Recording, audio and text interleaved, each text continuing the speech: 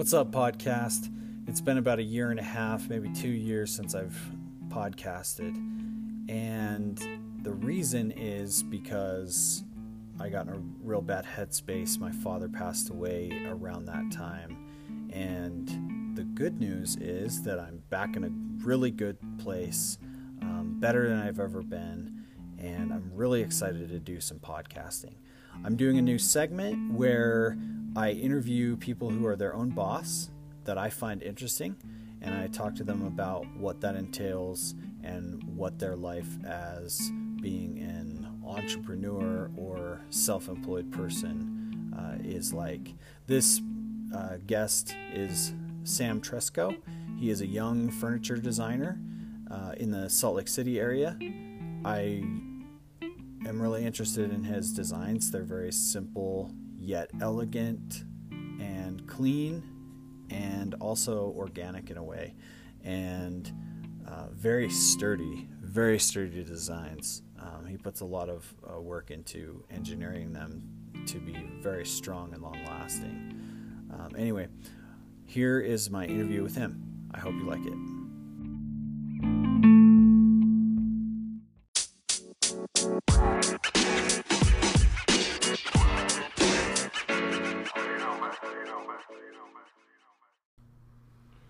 All right, Sam, welcome to the Nash Stewart Experience. How are you today? I'm doing wonderful. Thanks for having me. Awesome. So this is kind of a segment that I'm doing that's about people that are their own boss that I think are very interesting, and about what your life looks like and what the things that make you your own boss, and the way in which you see the world, and how it might be different than the way other people see the world. Because to be your own boss, you definitely have to see the world in a different way. So why don't you tell us what you're currently working on? I'm currently working on a whole bunch of furniture projects at the moment. My primary personal project is a ultra sustainable end table / stool. The whole idea is to try to find what does the future of furniture look like. So how can I create something that is extremely light, extremely strong, extremely rigid, very, very beautiful, is extremely environmentally sustainable, and doesn't cost a lot of money. And fitting all those all the previous criteria into the last one is what makes the project quite tricky. Yeah, that sounds like a very tall order. Why is that your goal?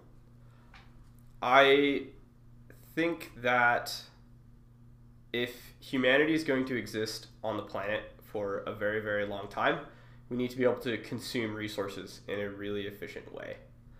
And if we're going to do that, the products that we're consuming need to last for a very long time. A lot of products, especially in the consumer electronics space, based on the rate of technological advancement, are only going to last 2 to 5 years at the maximum. But things like structures, the houses we live in, and our furniture, these problems don't advance in an exponential way. So our the structures that we live inside of should last for 50 to 75 years. Right, at least, and sometimes they can last even longer. I was just in Europe a year or two ago. Mm-hmm. Man, it amazes me how old some of the buildings are, and people are still living in them, and they've had, like, you could take like a cottage or something inside of one of the towns, and that building has so much history and has been used for so many different purposes. It's been a business, it's been a bathhouse, it's been a home, it's whatever. I think that's really cool, and definitely shows the point you're trying to make, which is, and I think making very well, is that we can get a lot better use of things, especially if they're built correctly. And like, I've got my laptop sitting on one of your tables. This is sturdy and it looks really nice. Like, this is a very elegant design. How did you come up with the current style that you have right now? So the most of this, the general design philosophy is you want to minimize the geometric detail as much as you can. So I was thinking about, okay, what is a piece of furniture? A piece of furniture is pretty much a surface that's parallel to the ground, that's some height above the ground. And how do you create that with the smallest number of geometric features possible? You'll see this in a lot of Apple products and a lot of contemporary design, for that matter. Which are great designs, by the way. Yeah. People find the most geometrically minimal solution really, really appealing. Why do you think that is? Sorry to interrupt. I think that with a lot of art pieces, what you want is something that commands the maximum amount of mental attention possible. With a lot of design, you want this object to command the minimal amount of mental energy possible. So you want every interaction that you have with this product to be as mentally easy as possible. You learn or discover that you wanted to make furniture as opposed to you have a degree in mechanical engineering. I have a degree in design and a degree in physics. Okay. So it's kind of the two extreme skill sets of mechanical engineering. Okay. The very, very creative, and then the very, very scientific and theoretical. Okay. I don't know why I thought you had a degree in mechanical engineering. So design and in physics. That is wild. That is quite a combo. Yeah. What made you gravitate to a very artistic degree and then a very logical? So when I was in high school, I was really, really into the arts, and I was also very, very passionate about game design and game development. So design and doing things creative and creating novel things was super, super interesting to me. And I wanted to do concept art for video games. But the more I investigated that field, the more I realized that I want to make things in the real world, and I want to make things that have a tangible impact in the world, not just things that impact people's lives in terms of their enjoyment or in terms of their entertainment. Right. Which is still a worthwhile pursuit. Oh, it is for sure. It just wasn't what it didn't light a fire under me personally. So what is it, if you could pinpoint, like, what is it that lights that fire for the more utilized, useful, from a practical standpoint, objects and things like that? I'd say the biggest thing that motivates me is environmental sustainability. I see that as the most pressing issue that faces humanity. And if I'm going to make a difference for something, I would like it to be in terms of our ability to consume resources in a way that is sustainable on really long time scales. But also, I love building things and I love making things, and even if I'm not making a difference, I enjoy the day-to-day of solving novel problems and figuring out how to rearrange matter and slowly gaining a mastery of craftsmanship and design and manufacturing. Even if what I'm doing isn't making a difference, I just legitimately love the short term, like day-to-day of it. That's seriously cool, because I was just about to ask you if there was some crazy scenario where the world had figured out the resource problem and unlimited resources, what would you be doing now? I would probably go in the shop and make some furniture and then go do some paintings. Like that's just the stuff that I find to be fun. Like if Google wakes up a super intelligent AI and all the problems are solved and there isn't really a need for my skills and my labor in the world, those are still the things I would like to do, because I just love getting better at them. It's not, even if I'm not the best person on the planet at that, I just want to get a little bit better every day at these things. And so I had no idea until today that you were an artist as well. And I want to talk about that a little bit later.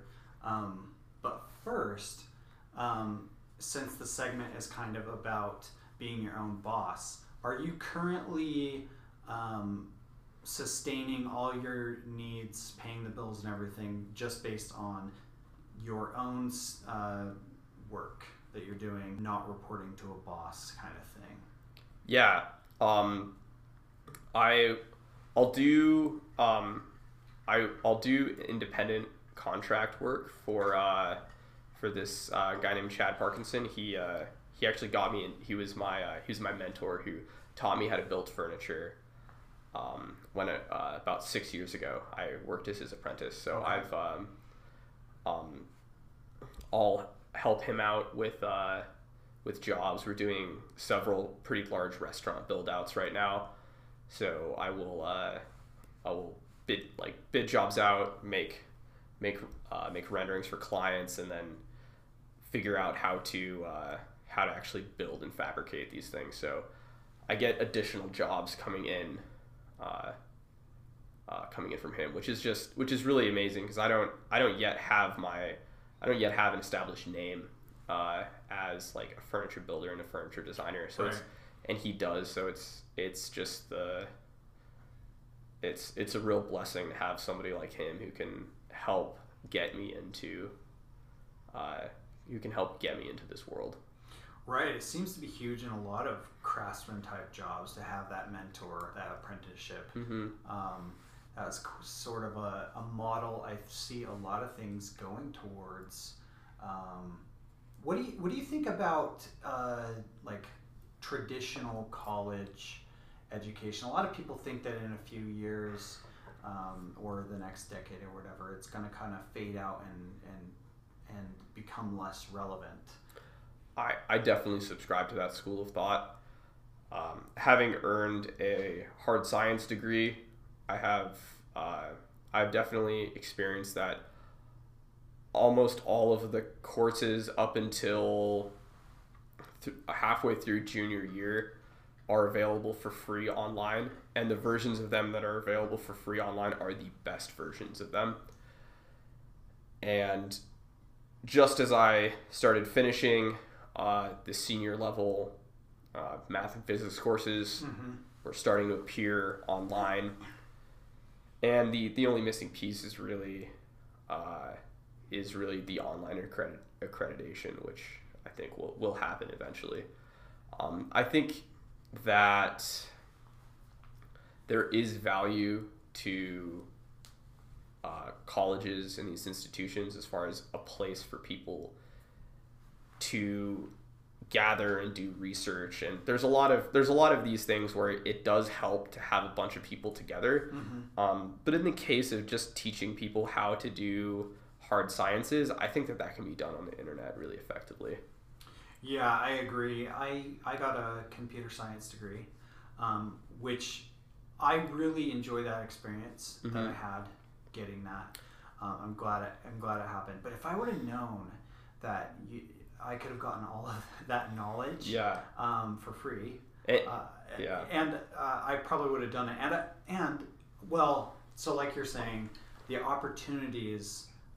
It definitely opens up our opportunities with that certification. Mm-hmm. But I still think I would have done probably more if I would have known back then, if I would have gone the route of building a portfolio rather than getting a college degree. What do you think about that?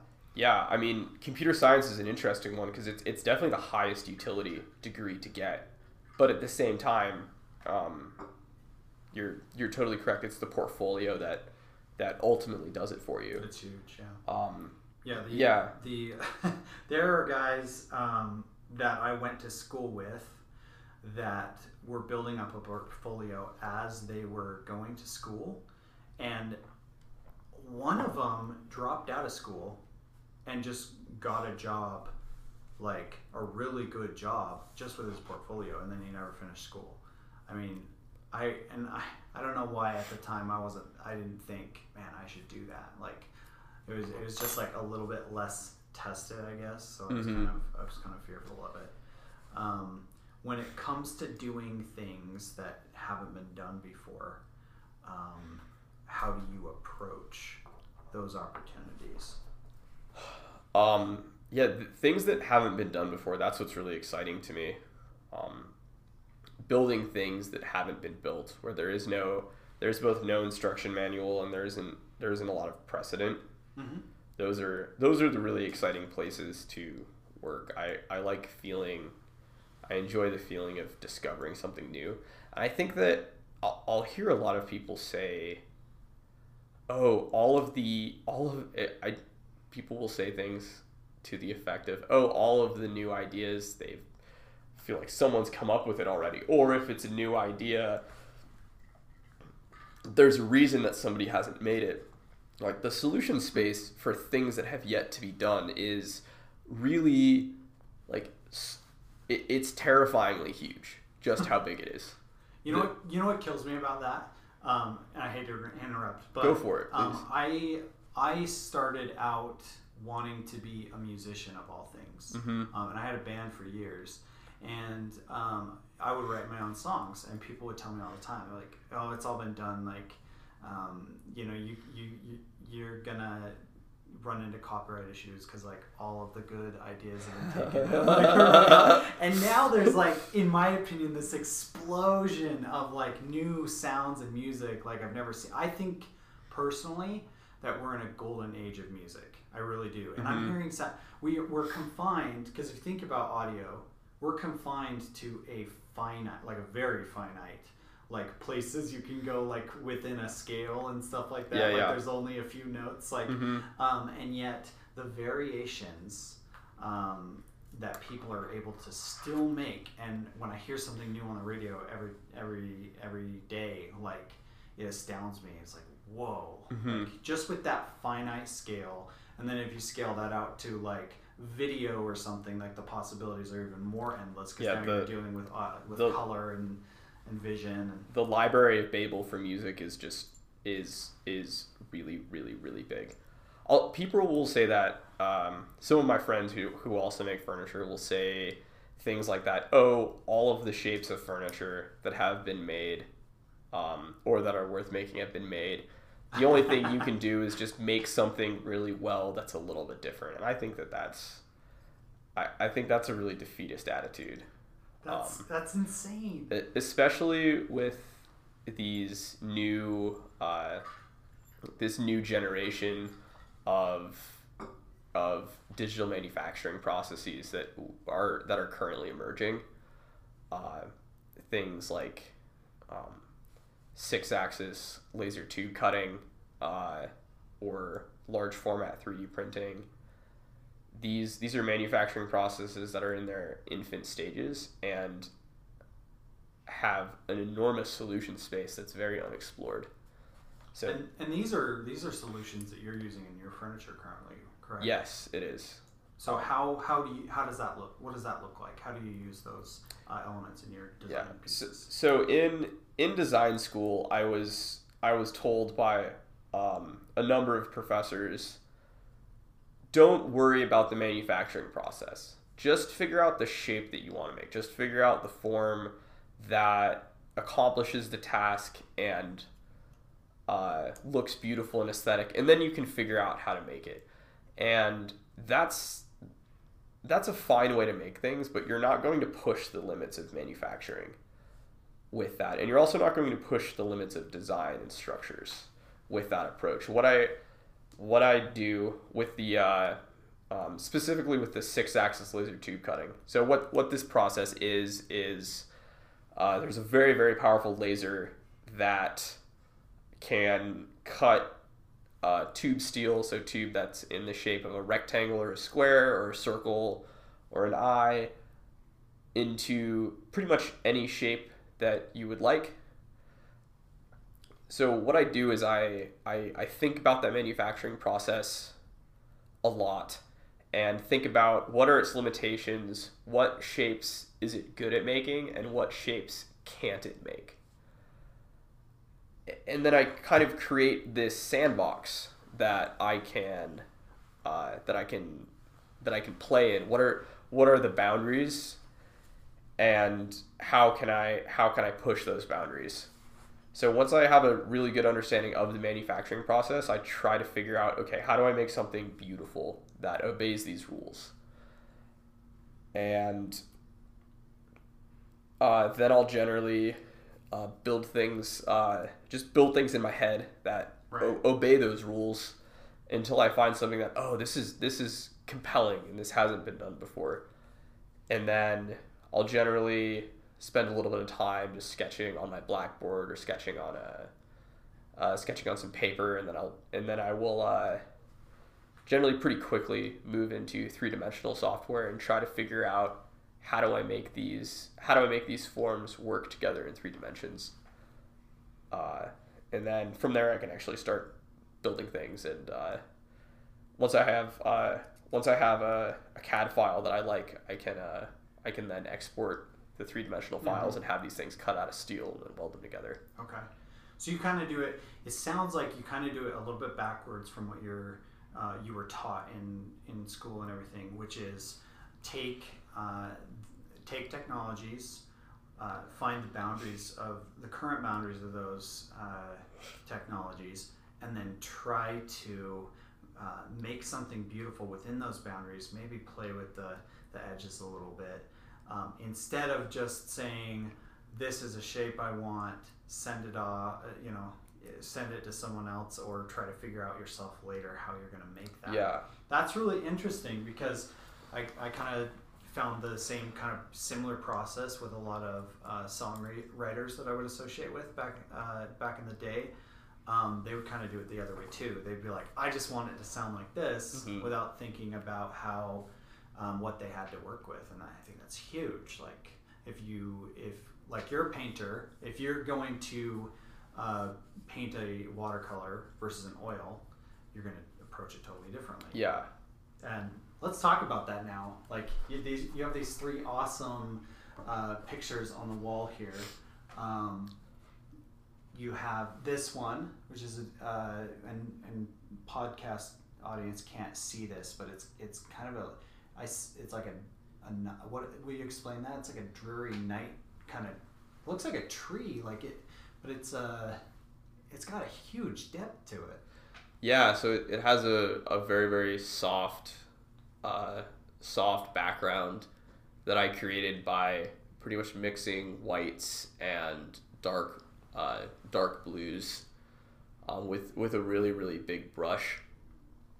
And my intention with this is just to figure out how to make the brush strokes look really beautiful, just kind of on an individual basis.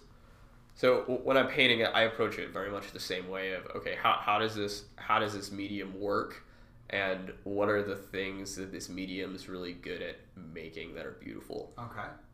So I create something that's just really, really soft, and then I started on one side developing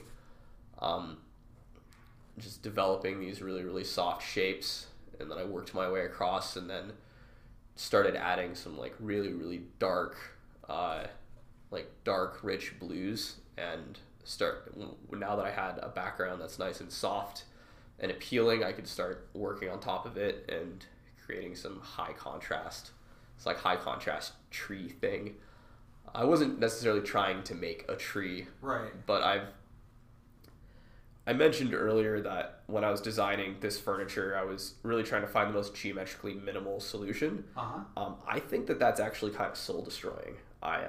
Being in the built world is not super pleasant, but being in nature is really, really nice. So right. Being around things that are geometrically complicated and the forms are a result of emergent properties is actually super appealing and restful for the brain. And you can accomplish that in a painting in a way that you can't really accomplish with product design. And the emergent properties of how paint mixes is really nice for that. But even still though, to give you credit, you do have very simple design shapes, but then and a simple material in metal, but then you have like complexities in you use wood with metal, which adds the complexity. And then I don't know how you do this part, but you engrave. I've seen people do similar things where you engrave a pattern of sorts. What is that process? This is actual satellite imagery of rivers. Okay. So yeah, to make these tables feel much more organic and natural, I was really inspired by just using Google Earth and looking at just how gorgeous our planet looks from space. And I wanted to find a way that I could incorporate this beauty into my work, and the silhouettes of rivers seemed really perfect. People have been doing river tables. You see them on Instagram all the time, where people kind of like take a live edge slab, cut it down the middle, flip it over, and then fill the middle with like sparkly glue or something. It's kind of overdone and tacky. I've also seen them do it with electricity. Have you seen that? That's cool because it has that really natural, chaotic property to it. You have no idea what it's gonna do. Oh yeah. But the process for these is I take a satellite image and then by hand of a river, and then by hand I take it into Illustrator and trace the outline of the river with a vector path with a pin tool. It takes a while, but it's kind of nice and relaxing. It's the main time consuming step. At that point, once I have a clean vector file that looks really nice, I can carve that into the tabletop with a CNC machine. I use a bit called a V-carve bit. It's a cone, and you can change the depth that the cone plunges into the material. Okay. And that will allow you to get any radius. So you can really carve any shape that you want. So once I've carved the shape into the top of the table, I fill that void in with a black biodegradable epoxy resin.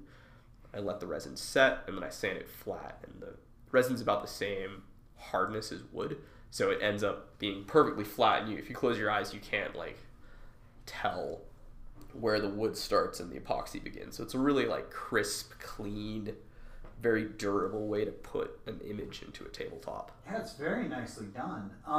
Why do you do so much by hand, though? In terms of which part of the process? The whole building of the table. I know some stuff has to be done by machines, but like a lot of your work I noticed is hand done. Why do you do that as opposed to automating the process or something along those lines? A big part of that is a capital investment. It doesn't cost me a lot of money to build something with my own labor. But as I get better at this, I'm learning how to minimize the amount of human labor that's necessary and maximize the amount that can be done by the laser cutter and the CNC machine and these other digital manufacturing processes. Do you think you'll always have some sort of hand made element in your work in the future? I think that handmade elements add like an amount of warmth and life to a piece that just isn't present when the entire thing is done by a machine. Things can end up feeling really, really cold. Right. It's just every single time you have someone touch a product, it adds to the cost. So I'm trying to figure out, how do you maintain that level of warmth and sincerity, but how do you minimize the amount of time that the craftsman actually needs to spend with a product? Because when things are fully mass produced, they feel really dead and soulless. Sure, and as if I'm getting this correctly, part of your goal is to make this your products available to as many people as possible, because obviously we can't have a resource a resource. How do you say it? We can't use our resources well if only the rich are doing it, right? So Yeah. So keeping those costs down are I can see them definitely working towards that goal. And also, the people aren't going to want to hold on to furniture for 75 years unless it's seriously cool stuff, which this is. And I personally think that the handcrafted elements really add to that. Yeah. It's huge. Yeah. So, but by the way, the rivers are all carved by a CNC machine. So I don't carve these by hand. These are all done by a robot. But I mean, anytime you make something out of hardwood, the finishing, all of the finishing, getting it from where it's a raw piece of lumber to something that feels really nice, that's a really, really labor intensive step. So anytime that something involves hardwood, it requires a high level of craftsmanship to bring it to a really refined state. And I've seen you on, I think, Instagram, getting some materials, and then the video I saw, you were throwing some like metal in some acid. What was that all about? Oh yeah, the giant vat of acid. So I'm doing this this pretty big job for a coffee shop in Chicago called Mojo Coffee, and the design that I'm building is it's a stool that's bent out of 1/2 inch by 1 inch bar stock, and that bar stock is going to be chrome plated. So when you're chrome plating steel, the steel needs to be very, very clean, and it needs to be very, very polished. Okay. So I needed to source when you buy steel, it has this thick oxide layer on it called mill scale, and mill scale is it's difficult to weld over, and it needs to be removed before you can do chrome plating. And this is tricky because if you want to remove it with abrasives, for the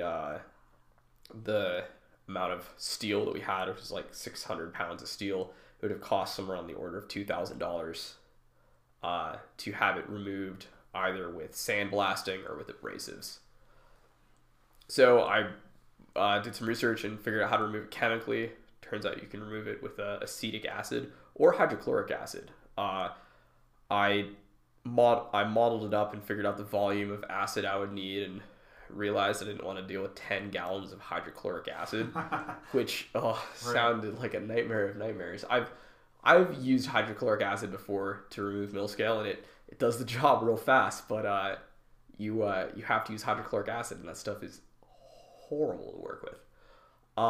So yeah, I just made a big vat of vinegar, and the steel has been sitting in there for 48 hours, and the mill scale came off just fine. And it's a process called pickling and oiling steel. The oiling part is once you pull it out of the vinegar bath, it flash rusts, and you get this really, really thin layer of rust on the outside of the steel. Okay. Which I found you can remove just by spraying WD-40 onto the steel, and then wiping the WD-40 in with like a heavy Scotch-Brite stripping pad. Okay. And then just wiping that off with paper towels. And the WD on WD-40 stands for water displacement, so you can just spray it on a wet steel, and it pretty much just tells the water to get out of the way. I had no idea that's what WD-40 is. Yeah, it's mostly good at making things not have water on them anymore. All of the other secondary uses, there's always something that's better than WD-40, but in this case, it's actually the perfect thing to use. I did know that when they were developing WD-40, like the 40 was like the I want to say model number, but it's not a model because it's like it's a chemical, you know. But it was kind of like it's like red dye number 5 or whatever. Yeah. Like, and that's the one that they found worked for. I think it wasn't even intended to like grease up, you know, door joints and things like that, but they found that it worked really well. But just WD-40 was the name of whatever project that they were working on at the time, and then so they marketed it. It's insane. That's wonderful. Together we have unlocked the entire meaning of the name WD-40. That's wonderful. Yeah, that's insane. The more you know. Exactly. So this is some seriously cool stuff. I would love in a year or 6 months, a year, to have you on again and see where you've gone. And I want to know, I would like you to tell the podcast what it takes to be your own boss, you know, take the contract jobs, not do the 401k health insurance corporate life. What does that look like, and what are some things that somebody considering a similar lifestyle to you needs to know? You need to be willing to eat uncertainty for breakfast every single day. Okay. You don't, whenever you're trying to start your own business, it's enormous amounts of uncertainty, and you also need to be willing to do a lot of things that you don't want to do, because you also need to be willing to go outside of your current skill set and learn how to do things that you're bad at, or else because there isn't an organization around you that's going to do those things for you. I mean, ideally at some point you'll be able to hire somebody to do all of those things that you don't like doing and you're bad at, but initially you need to do those things so that further down the road you have an ability, you have a more seasoned ability to delegate tasks and have a more well-rounded understanding of what needs to get done to accomplish your goals. What do you do to stay focused and or kind of deal with the loneliness of working, you know, for yourself? That's definitely a challenge. I kind of underestimated the loneliness associated with starting your own business, but I think what's really worked for me is really cultivating social connections that have nothing to do with what my business is. Okay. And making sure that I take time, and I rock climb a lot, so go to the gym and rock climb and just connect with people on a level that isn't necessarily related to my business. It's also the shop I work in. It's kind of a community, and all of those guys are really nice to be able to just interact with. And so if you can find some sort of community that has nothing to do with your work. You just to fulfill the natural human need to feel like you're part of a community and part of a tribe. Okay, so you actually have both. I misspoke there. You have a tribe in your field, but then you also have the group in things that have nothing to do with your work. That is huge. Yeah. That's cool. Thanks for sharing that. Sam, it has been a great honor to have you on the Nash Stewart Experience. Hey, it's been a great time. It has, genuinely. Do you have a question for the audience? I think the question for the audience is, what do you want the future to look like? And what kind of world do you want to live in? Awesome. Awesome. I love that. What do you want the world to look like? What kind of world do you want to live in? it sounds like you're envisioning yours and you're doing what you can to make it happen. I think that's really cool. And we'll see you in other stuff. Oh, really quick. How can people reach you or take a look at like what you're doing, the products that you're involved with, or just anything that you're involved with that you want people to see? Yeah, I'm the most active on Instagram right now. Make stories about what I'm doing in the shop and the little manufacturing problems I'm solving every day on White Gorge Designs on Instagram. I also have a website, whitegorgedesigns.com. And you can also follow my personal Instagram at Sam_Tresco. So that's at Sam_Tresco to follow Sam, and then to see his line of furniture, White Gorge Designs. There's a website and an Instagram for that. Thanks, Sam. I think we're going to wrap it up there.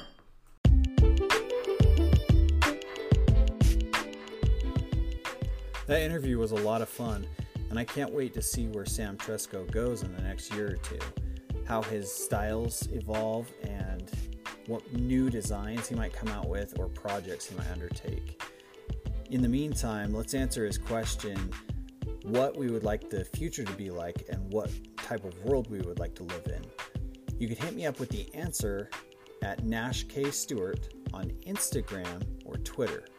Later, podcast.